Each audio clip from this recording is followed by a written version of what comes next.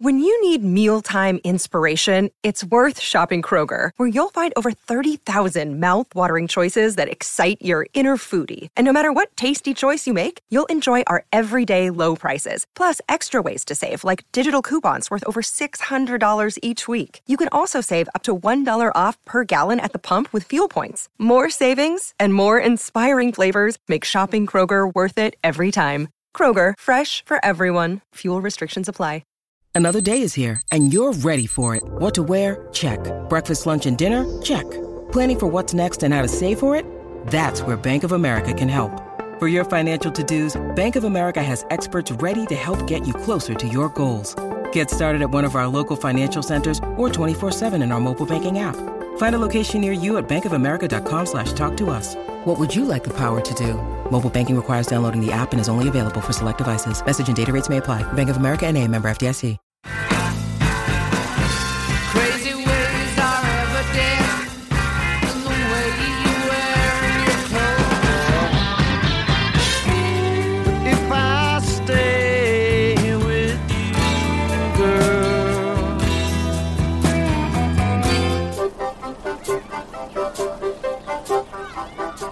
Welcome to Almost Famous Minute, where we're discussing the 2000 Cameron Crowe film Almost Famous, 1 minute at a time.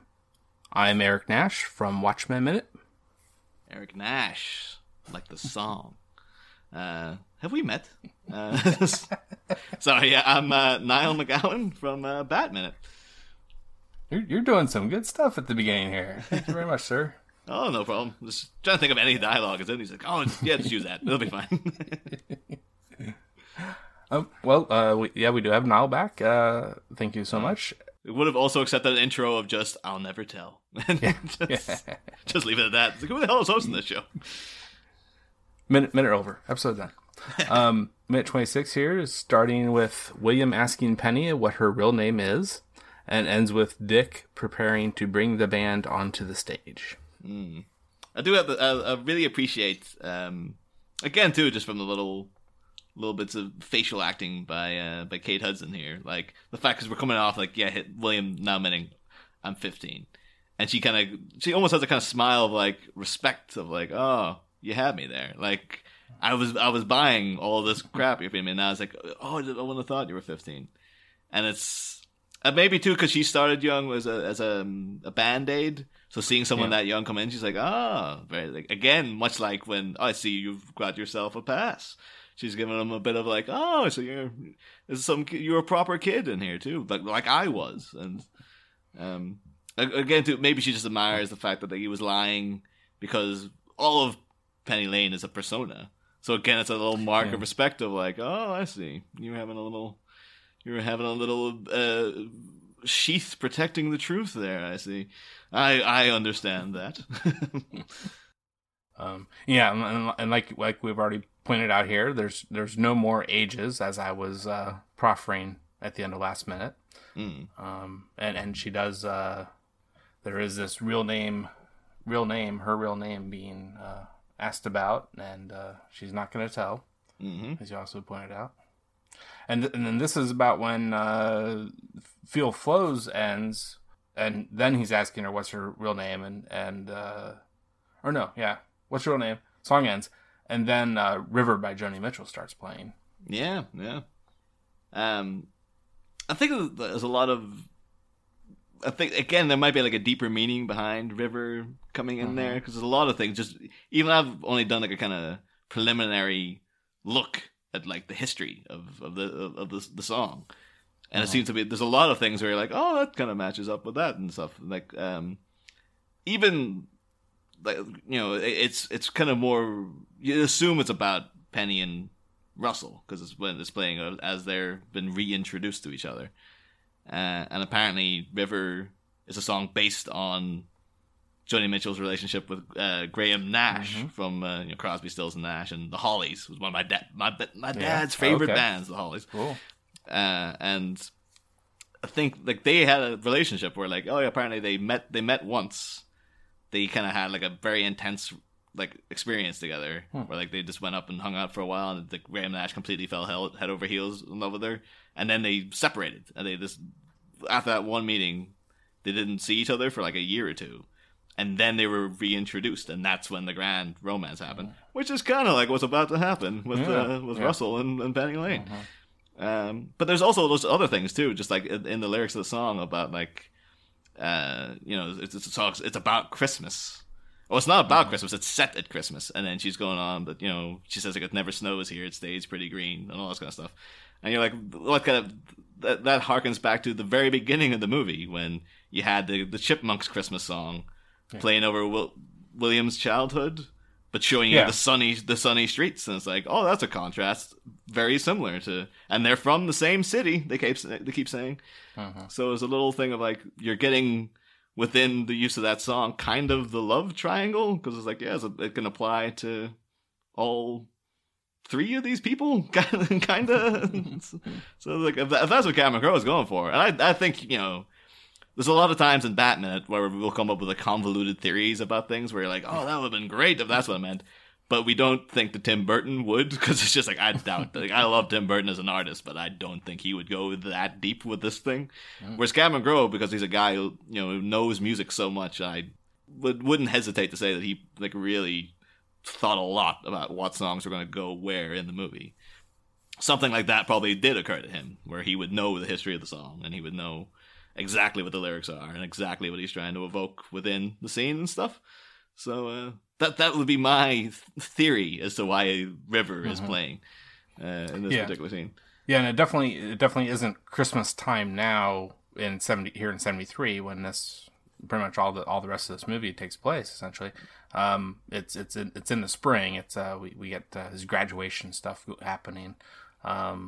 But the scenes you were referencing earlier, there's actually the deleted scene we talked about that is on the untitled extended cut of the movie, where his mom is kind of accosting a window sign painter for using the Xmas instead of spelling out Christmas. So that definitely seen, and I think I figured out it must be like late. Essentially the end of 68. And this is like really, this isn't really 4 years later, it's like 4.5 years later, I think. Yeah. It's the end of 68. I got a lot of questions though about, I know she doesn't feature in this scene, but like, I love Frances McDormand, and I love her in this movie. But I never quite understood of like, you always got the feeling that Anita was really sneaking around listening to stuff, and it was like very, very secretive that she was into all this kind of stuff until she just couldn't hide it anymore. Whereas William seems to be like, she seems to be like, oh, she never seems like she's overtly strict with him. She's just like, oh, she's very like, she keeps the house the way she likes it, and she will be very forceful in her opinions, but I don't think she'd ever be that restrictive to him. But it does seem quite odd that he's such a good kid, yet he's very blatantly into all this music that she despises. And I'm surprised that she kind of lets him. Like, there's no way, he could be hiding the fact that he's listening to all these LPs and stuff up in the room. Well, yeah, and it's LPs that his sister supposedly collected without, I guess, Elaine knowing. And then handed down, and he's seemingly really, has this interest because of that handed down collection. Without that, then it's possible he would have had many less albums if he had gone out and bought any on his own, at some point. I just always wonder if it's like Lane Kim in the Gilmore Girls. Like, that's kind of the same plot, like a very restrictive mother. But, like, she has to properly hide everything she's doing. She's got, like, a ridiculously, almost cartoony hiding spots in her room for where she keeps all her stuff. And, like, has to change her clothes on the way to school. Because she's wearing cool stuff when she gets to school. But she can't let her mom see it and stuff. So you imagine you could have went that way with William. But it seems as if, like, Elaine is, like... I guess maybe because it's more realistic. She's like, I don't approve of any of this. But, like, I'm not going to squash my child's interest. Well, I mean, she could be kind of like making her. It's her second try on her second younger kid. Oh, that's true. So she's acting differently with this one because she understands how she screwed up with the first one. Doesn't want to do the same things. Yeah. That really strikes me. Again, this would be probably completely irrelevant. You could cut it out, but like in that movie mid-90s, it's the whole thing of Catherine Waterston's the mother. and you see the older brother of the main kid seems really, really messed up. And he keeps mentioning, it's like, Mom was very, very different when you were a kid. And like when I was a kid. And then she seems very loving to the main kid. So you really get that vibe. It's like, oh, this second kid's like, oh, I'm not messing up like I did with that other guy. Like, I'm really trying. So that's a good point. Like, it could be that she's like, yeah, I really don't want him to become an air steward in like 3 years' time or whatever. That's much lower expectations than she has. Yeah. And then the other thing I mentioned before is with the mother, with Elaine, played yes wonderfully by Frances McDormand, is that I just get confused sometimes as to whether or not she is kind of, you know, on the progressive side of things or conservative. It's like she's progressive because she teaches, you know, college kids, and she tries to expand their minds and her kids' minds in that respect too, a bit. But then she's more protective about too much expansion, possibly with her kids. Yeah, I guess it's just the changing of the times too, because like, which would have been progressive for her in like, you know, she's obviously very into To Kill a Mockingbird, so she'd be into like, oh yeah, well, you know, racial equality and things like that. But then when it comes to like a generational shift, and she's like, hey, I'm all for like, you know, freedom of people and equality for all, but this free love stuff, I'm not on board with this. And like this casual drug use, like no, I'm not. It'd be the same thing you probably get like in this generation, where people are like, yes, I completely support you know, this and that back in the day, and then now they're confronted with, you know, now they've hit 30 and they're confronted with younger people going on about like, we need to get rid of all concepts of gender and stuff like that, and they're just like, what the hell are you talking about? That's crazy. I consider myself very progressive, but this is nuts, and that kind of thing. So I think it is just like she was just on the generational cusp of like, well, I was progressive, but now this new thing is, you know, I used to be with it, and then they changed what it was. Now what I'm with isn't it, and what is it is weird and scary to me. It'll happen to you. And so, thank you for pulling that reference in. Yeah. Something I always look forward to on Bat Minute. Oh, man. So then there's this part where Penny has shifted down lower on these crate storage container things that they're probably, I guess, they're kind of sitting on. We actually see someone later sleeping on some of these fairly standard, you know, things at especially bigger gigs. I did actually notice though as well, and let's say, because I looked up the like a draft of a script from '98, and there was a line missing where she says to William, "Do you want to know what age I am?" And he just says no. Oh. And that just left that out, because I was made this like it made him seem a bit more clueless. It's like, you know, you could be like trying to charm your way with this woman, man. She'd come over to you, but he's just like, nah, not interested. Just let me go back to scribbling on my notepad here. But then what I was getting to is, you know, so Russell, he's walking towards who he sees, William. I don't think he knows that Penny's there. And Penny definitely doesn't know he's coming up behind her, essentially. Mm-hmm.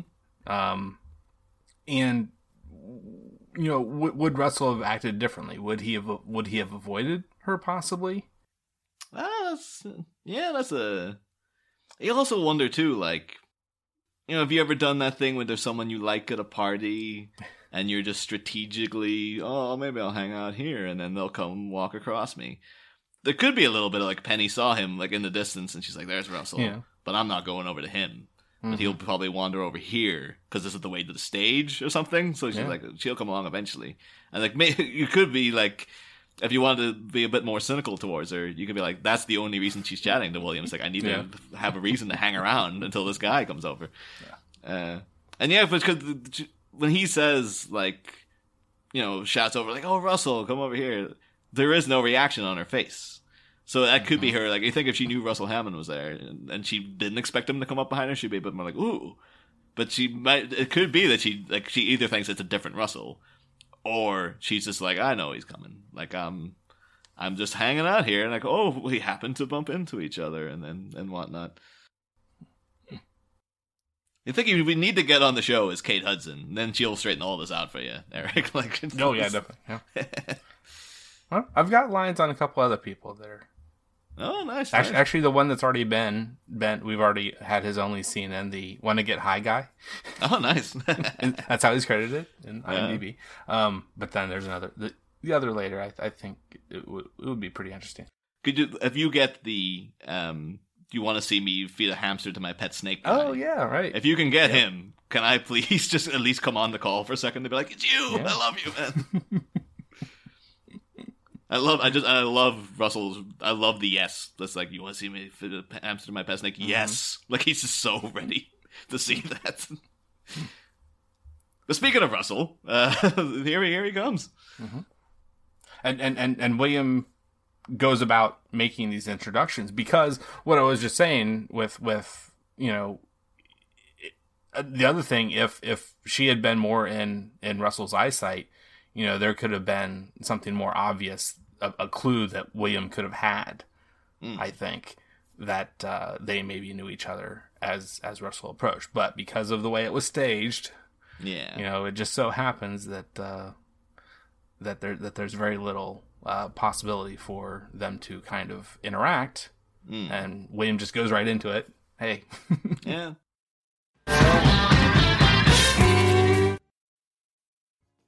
Rolling down Highway 41. Have you talked at all about the? Because I think it's only been mentioned once, maybe before. The nickname for William, like the Enemy. Have you talked about the various links that might be to that? Because over in the UK, there's a pretty major one in the UK, because for the longest time, I think it's still going online, but it's not a very good. It's not as well regarded as it once was, but the biggest music publication of the Enemy. Like, I always thought that sounded like the word enemy. Yeah, I think that's what similar to In Excess. Yeah, everyone over here always refers to it as the Enemy. So, you can get they'll reprint the best of the Enemy from the 60s. So it was definitely a thing in the 70s. The thing Cameron Crowe, I'm sure he would have known about the New Musical Express. So I was always kind of curious if that was supposed to be a double joke of the fact that that's a known music publication, but there's the Enemy, but they're the enemy as well. So it's it's a kind of little clever joke that Stillwater have been perpetuating for a while. Well, and that makes two nicknames that William has, with his other being by the Band-Aids of Opie. Yeah, and I didn't understand that even though I'd seen it. Get it? Wow. The thing is, I had seen Happy Days, and it was only a while later I was just like, "Oh, is that what that's from?" Not Happy Days. Is it not Happy Days? Apparently I'm not even up to date on what that's from. It's before that, Andy Griffith Show from the late 50s, very early 60s. Oh, never seen it. Never seen. It's an Opie. Opie is definitely not a normal name for people in America, but I don't know if it's. I would assume it's more normal for the South, and that's where that show was set. That's just one of those ones, though. There's so many American things I know about, but I've never seen them. Like, Who's the Boss? I know who's the boss is, because I hear about it from other American things.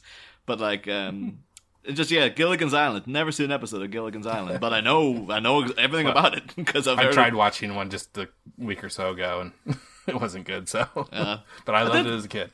I remember over here recently they put on the Dick Van Dyke Show on Netflix. I actually watched a couple episodes. This is really good. This is yes. And so is Andy Griffith compared to Gilligan's Island, that's for sure. I've been watching some Andy Griffith lately. Yeah, I've not gone back to in a good few years. I've not gone back to Happy Days. I wonder how that's aged, but yeah, I haven't watched that for a while. Yeah, well, and the standout character really is on Andy Griffith is Barney Fife. Oh yeah, and that's Don Knotts. If you know who Don Knotts is, again, know the name, kind of know the face. Okay. Is Don Knotts, is he the kind of that guy why are there so many ostriches? Yes. That guy. Yeah, so yeah. He's a nervous Nelly. And he likes to act tough sometimes and suave and so forth sometimes, but then tables get turned pretty quickly usually when he is. I think I've definitely heard in movies too, someone will be like, all right, Barney Fife, like that thrown out as an insult. But sure, similar to Opie. Yeah, you just have to accept, like, I guess that's a thing. But yeah, like, no, so yeah, there's a cultural, there's a cultural gap for me right there. It's like, oh, so Opie, I was wrong all this time. It was nothing to do with Happy Days. It's well, there is the connection. It's the same actor.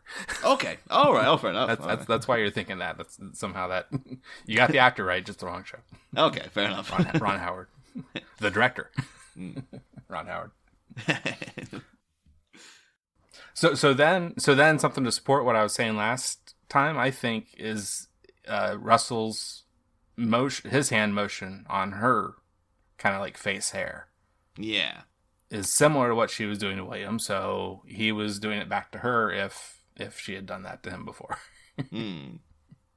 That's a good point. Yeah, that could be. Yeah, that's actually is a good pull. That they might have they have a weird thing for hair brushing these two.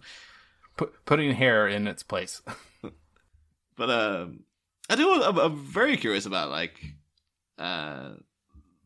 Penny's laugh, because you could take it either way, where like this seems, again, Penny Lane is all persona. Like she's just very much like, I carry myself a certain way. At the end of the movie, beyond the fact of what her real name is, we don't even really know anything about her. Like you get a little shot of her back in her home kitchen, and it's like, I have no idea what her parents are like, or what they're up to, or like all this kind of stuff. But so when she kind of has this brief pause and like rubs her face against her arm and then gives this laugh, it could be like he's melted through the persona, and this is coming out, like the big beam and smile.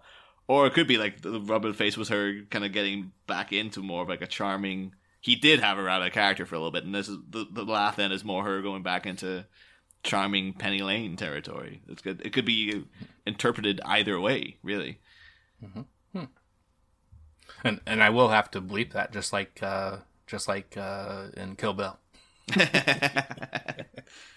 Like people, it's like, I've never seen the movie. Like, I do have to say as well, like I'm certain you mentioned the original guy up for Russell Hammond, like in Brad Pitt, like that he was. Oh yeah, right. And like I have to say, thank God that he didn't take it, because it would have been way too distracting. It's like it would have become like a Brad Pitt movie. Basically, he was like, "Oh, that's that movie where Brad Pitt's a rock star." Whereas like now, I think the kind of one of the strengths of this movie is that at the time, at least, everybody in it was unknown. Yeah, I think this is pretty similar to what we had for Watchmen. Where we had, Frances McDormand really is probably the biggest star, I think. Oh yeah. Coming off of Fargo, like 3 years roughly. I guess maybe Jason Lee, because people will be like, "Oh yeah, Dogma and stuff." Like, Dogma. Yeah, Mallrats and all that. But Jason, the Kevin Smith guy, yeah. But like, but yeah, it kind of then becomes like a Kate Hudson movie, because she was the face of it for a long time. Yeah, right. They heavily use that for marketing. That's for sure. I was never a fan of. I've got a nice poster of it in my house. Yeah. But it's like a green background, and it's just the purple glasses and like a backstage pass. I like that. I like that minimalism. I do quite like the poster where it's just her face and then the title's written in the glasses, but never liked that one that used to be on the old DVD where it was basically just Penny Lane in her underwear lying next to a guitar. Yeah. Like, that seemed very sleazy. Like, that was like, what's gonna sell this movie? You get that girl in her underwear and you fly that out on the posters and stuff. It's like, that strikes me as very like, nah, it's not true to the spirit of the movie either. Really, I think it's, even though there's a lot of sex and stuff in it. Yeah, that's the one I've stayed away from for any graphics.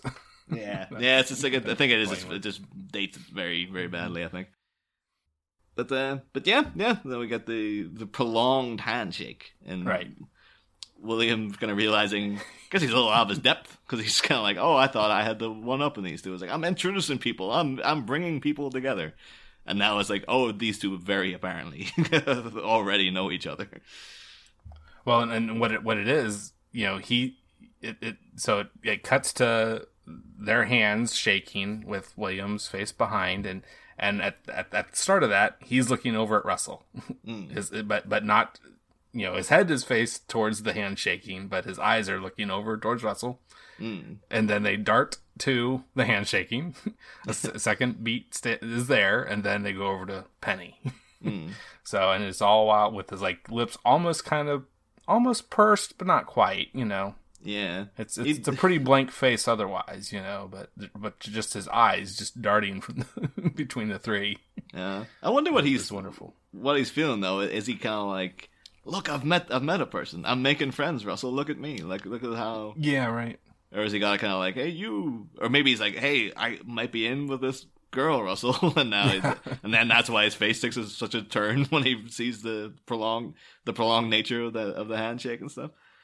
But yeah, it's just a well played scene. I do always kind of wonder about, like, because William in a very kind of dorky way, where he's just like, this is Penny Lane, like, she's called Penny Lane, like, all this stuff is because I'm recording from Liverpool, about half a mile from where Penny Lane actually is. Mm-hmm. Wow. Like I've been there a bunch of times. It ain't as glamorous as you think it is. So let me tell you.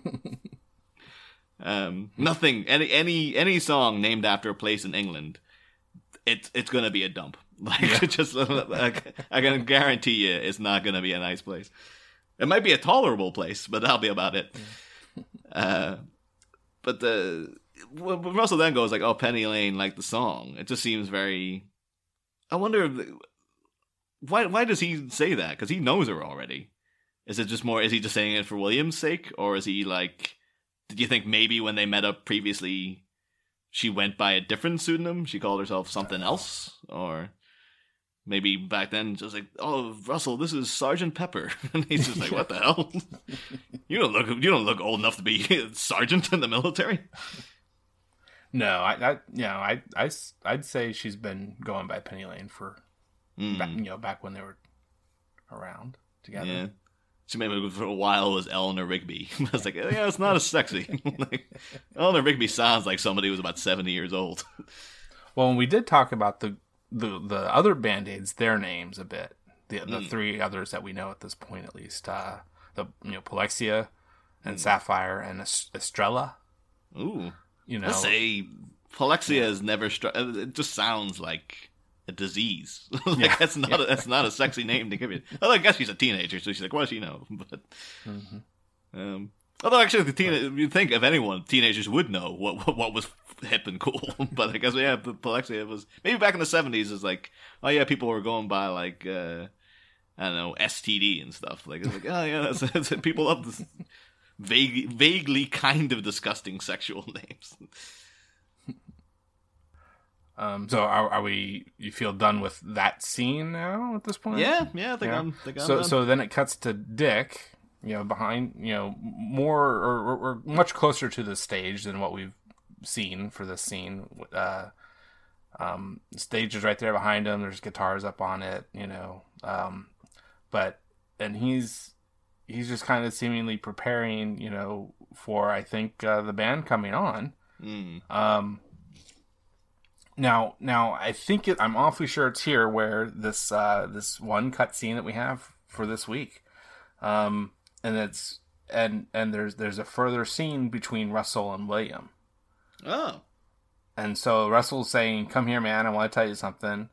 It's not what you put into it; it's what you leave out. You listen to Marvin Gaye, a song like What's Happening, Brother. There's a single woo at the end of the second verse. You know that woo, that single woo? William says, I know that woo. Russell continues, yeah, that's what you remember, man. It's the little things, the silly things, the mistakes. There's only one of them, and it makes the song. It's what you leave out. Yeah, that's rock and roll, what you leave out. Yeah. And you're supposed to be the enemy. What are you, 18? And William says, yes. And Russell says, there you go, still young enough to be honest. Oh. The bitter irony. That's the thing about like Russell too, because like it was so. It's a testament to Billy Crudup that like he's so likable in this movie, because he could have played him as such an egotistical dick, but like Jeff Beebe comes across as a dick in this movie. But Russell always seems like, even when he does, he kind of shafts William over at certain points and stuff. But he also always, every time he does seem like, oh no, we'll do the interview later and stuff, you always believe him. Like you're always like, he's not intentionally fobbing this kid off or something. Like when he says it, he means it, but it's just like he just forgets or whatever, or he's holed up in the life of being a rock star. So in little scenes like that, and the little bits that he is talking to William, where he seems to be very genuine with him and stuff, like you do believe that he does like this kid, and he does. He's not just having him there to. He just likes someone there to self-aggrandize him, or not to aggrandize him while he's hanging about and stuff. Like, which you could have done. Like, it could have been that you painted him as a very, very unlikable, egomaniacal prick. Where you get a little bit of that because that is in there, but Billy Crudup just sells it that he's like, no, you can't help it. You can't stay mad at this guy. Come on. So then the very last part of the minute is the audience. It's looking. I'm pretty sure this is the front of the stage, and it has roses on it. Yeah. Did you happen to notice that, Niall? Yeah, I did. Yeah. Okay. Yeah. I'm not sure if that's a normal kind of custom. I mean, I haven't been for bigger gigs. I've never really been too close to any bigger gigs. Not that I've been to that many big gigs either. But I certainly don't know if that's a usual custom or what. I do know apparently that shot is a direct reference to the Neil Young live album "Time Fades Away." Cool. And if you look that up, it's virtually identical. Apparently, it's like a Neil Young album that was this is a live album he did after Harvest came out, and he was so unhappy with it that it's like you can only really get it through bootlegs and stuff. Oh, really? Which is like, because that's Cameron Crowe. Cameron Crowe, he's cool like that. He'll reference the cover of the bootleg album that he's got going. But I think I was just going through IMDb as a random thing that popped out to me. Like, oh, that's a weird pull. And I do believe there is actually in some of the records that he's looking at earlier. I'm pretty sure that is one of those records. Oh, there you go. I'm pretty sure. I know it's a live Neil Young. Oh boy, yeah. I mean, Neil Young been unhappy with live Neil Young. It's like what must have it sounded? It sounded like, because Neil Young is like, I think half the appeal is that he sounds really rough live. Like he's a hard rocker. Like it's really. It sounded too good. Yeah, I remember one time too watching Human Highway. The Neil Young directed movie he made with Dean Stockwell.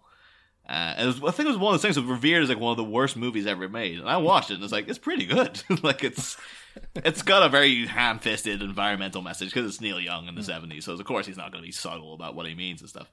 But like it's him with Devo. Devo were in the movie, and Dennis Hopper is wandering about in the background, because that's always like the dark days of Dennis Hopper, where like I can imagine they're probably leading him to where he needs to go via like a laser pointer or something, just to be like, Dennis, get over there, just say this line, and for the love of God, don't break anything.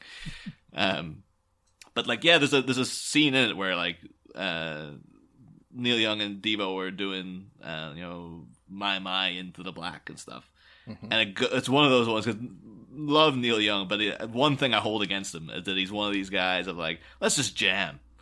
And that'll be it for like 5 hours. Like they're just he's just gonna dick her. You look at the extras for the last waltz. Like there's a jam session at the end, and Neil Young, of course, is front and center. And that, because it's like, yeah, let's just mess around with the guitars and just like play whatever the hell comes to our minds for like 5 hours. It's like, and you can get the vibe that that's what he's doing in that recording with Devo, and you almost see in their faces of like, oh my God, can we just stop playing the song already? So again, if Neil Young is unhappy with this Time Fades Away album, it must be something. Yeah, that's a pretty interesting connection between Neil Young and Devo, because of the state I'm in here in the U.S. is Ohio. Oh, nice. And he's the one who writes the song "Ohio" out of the Crosby, Stills, Nash and Young when they were the four of them were together. And released that song for the Kent State shootings. Was it the Devo lyric too? Was like, I've got a rhyme that comes with a riddle. What's round at the front and high in the middle? I'm not aware of that. But, yeah, the connection is they're from that city. That Kent State is in, is Akron. Okay. And they went to Kent State just shortly after, a little bit after is when they attended. Okay, I'm pretty sure. I don't think they were there then. Any of them. So I think that's the end of the minute. You have anything else for the minute? No, I think that's me. Yeah. Yeah. So this is a great time to talk about, find out even more about Bat Minute, I think, and anything else you might be planning on doing. I mean, I know that you have those other 2 movies that you're going to be getting to here soon. Yeah. I noticed from Bat Minute because I think we're trying to establish a Patreon. It's mostly just because the first time I was with John, so he's a very busy man. So he a lot of time will come out with like things of like, oh, we should do this and then we should do that, and then it's like I've had to schedule with you. We're not gonna be able to do that because you won't be able to keep up that schedule. So I think we're with Batman. Yeah, we're trying to set up a Patreon where we might do like random reviews of like things affiliated with Batman. I know if we're looking to do a review of the movie Rockula, which is very tangentially related to Batman Returns, which is a bizarre like rock comedy movie about a vampire because he's called Rockula. And it's co-stars Tony Basil and that guy, what do you call him again? Thomas Dolby, the cheap blind to me with science guy. And me and John watched it already, and it's like he looks identical to one of our friends who's been on Batman. It's like, so we've got a whole wealth of material to talk about that just by itself. And then, just know, because we'll, between seasons, we always do hiatus episodes. So we'll be, if you go from between the 89 movie and Batman Returns, we did a hiatus season where we did like 1 episode a month, reviewing the movies of Prince. Which is a drastically sliding scale after you're done with Purple Rain, let me tell you. Purple Rain's the best of the bunch. That was the thing. It was weird because I went back to Purple Rain. Yeah. We got 2 guests on, and I hadn't seen it since I was a teenager, and I remember hating it then. And then I watched it again, and I was like, oh, this is actually like a pretty good movie. Like, this is a lot. It's not great in the execution, but there's a lot of good ideas going on here. And then one of the guests we had on was a couple of years younger than us, and she was seeing it for the first time, and she just had all my hatred from the first time I saw it, where she's like, this is the most insultingly stupid film ever and stuff. And beyond that, I think we did an episode reviewing Batman Ninja, which is just something to be seen. It's an animated film that came out last year, wherein Batman is transported back to medieval Japan. And it just gets crazy. It starts off pretty crazy, because it's like Gorilla Grodd's the villain and stuff. And then at the end, there's this like, the Joker's house is turned into a robot, and then Batman gets an army of monkeys to form a giant kind of mecha for himself, and then that mecha is covered in bats, so it makes a giant Batman and stuff like that. It's just like, it's crazy, and we had a great time talking about it. So if you want a little taster of Batman, you don't want to jump in beginning of any of the seasons, you can listen to those episodes, because they're about like an hour each, give you a flavor of the show. And maybe if you like that, then it might entice you to listen to more of it, maybe. So I certainly hope so. And here's one we can cut this out, but one to offer you. I haven't seen all of it. I actually just recently started watching just like the first 5 minutes, maybe. I think that's all I made. But The Forbidden Zone. Oh, you know that one? Oh, I've seen Forbidden Zone. Like, it's okay. Wow. It's I love Forbidden Zone, because again, that's just fucking nuts. Yeah. But, we had a kind of hard time talking about it, because when Danny Elfman, he has a cameo in that as the devil. And it's weird because you look at Danny Elfman, it's like, oh, he could have played the Joker. He's got that kind of Joker-y face. But like, it's a great scene that he's in, but it's because it's harkening back to like the kind of Betty Boop cartoons of like the 1930s and stuff. There's people actively in blackface, like they're doing very old stereotypes of African American people and stuff. And it's like, we didn't want to talk too much about the scene, because it's like, it's a good scene technically, because he's him singing Minnie the Moocher and stuff. It's Danny DeVito sings Minnie the Moocher, but it's just the lead up to it. It's like, oh yeah, this is really, really, and I think at the time it was offensive too, but they were playing about with like, oh yeah, we know it's offensive. Yeah. But we just did on the show. We were like, we want to talk about it just in case we slip up and say something inappropriate ourselves. So, but Beyond Forbidden Zone is bonkers. Like it's a terrific movie, well worth watching. It actually would be if we do random reviews of things a month. Forbidden Zone would be a good one to cover actually at some point. So thanks for the suggestion, Eric. Oh yeah. Even though I haven't watched all of it, I'd love to hear you go on about it. It's one of those things, like, unless you're into that kind of stuff, like, it could test your patience very quickly, because it's very much just weird. Like, it's there's scarcely a plot in it, basically. Yeah, right. Okay, so, I mean, are you sure you want to get any of your personal or the show's social media and... Oh yeah, we're just we're in all the social medias. Like just type in Bat Minute, you'll find us at some point. So yeah, this is just if you type it, we will come. Okay, that sounds great. And so this was minute 26 here on Wednesday. We'll be back Friday. One more minute with Niall. Minute 27. And until then, it's all happening. It's all happening. I am a golden god!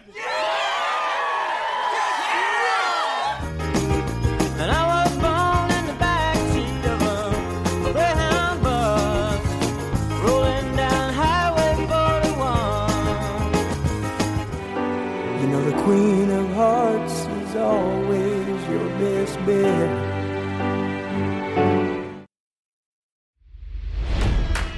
It's NFL draft season, and that means it's time to start thinking about fantasy football. FantasyPoints.com features industry-leading experts and prognosticators using proprietary hand-charted data to help you score more fantasy points. FantasyPoints.com is the place to go for whatever kind of fantasy football you play. Whether you play fantasy football, daily fantasy sports, or do a little bit of everything, Fantasy Points has the meticulously researched content to guide you to victory. And why wait for the fall? Fantasy Points also covers the new spring football league, the UFL.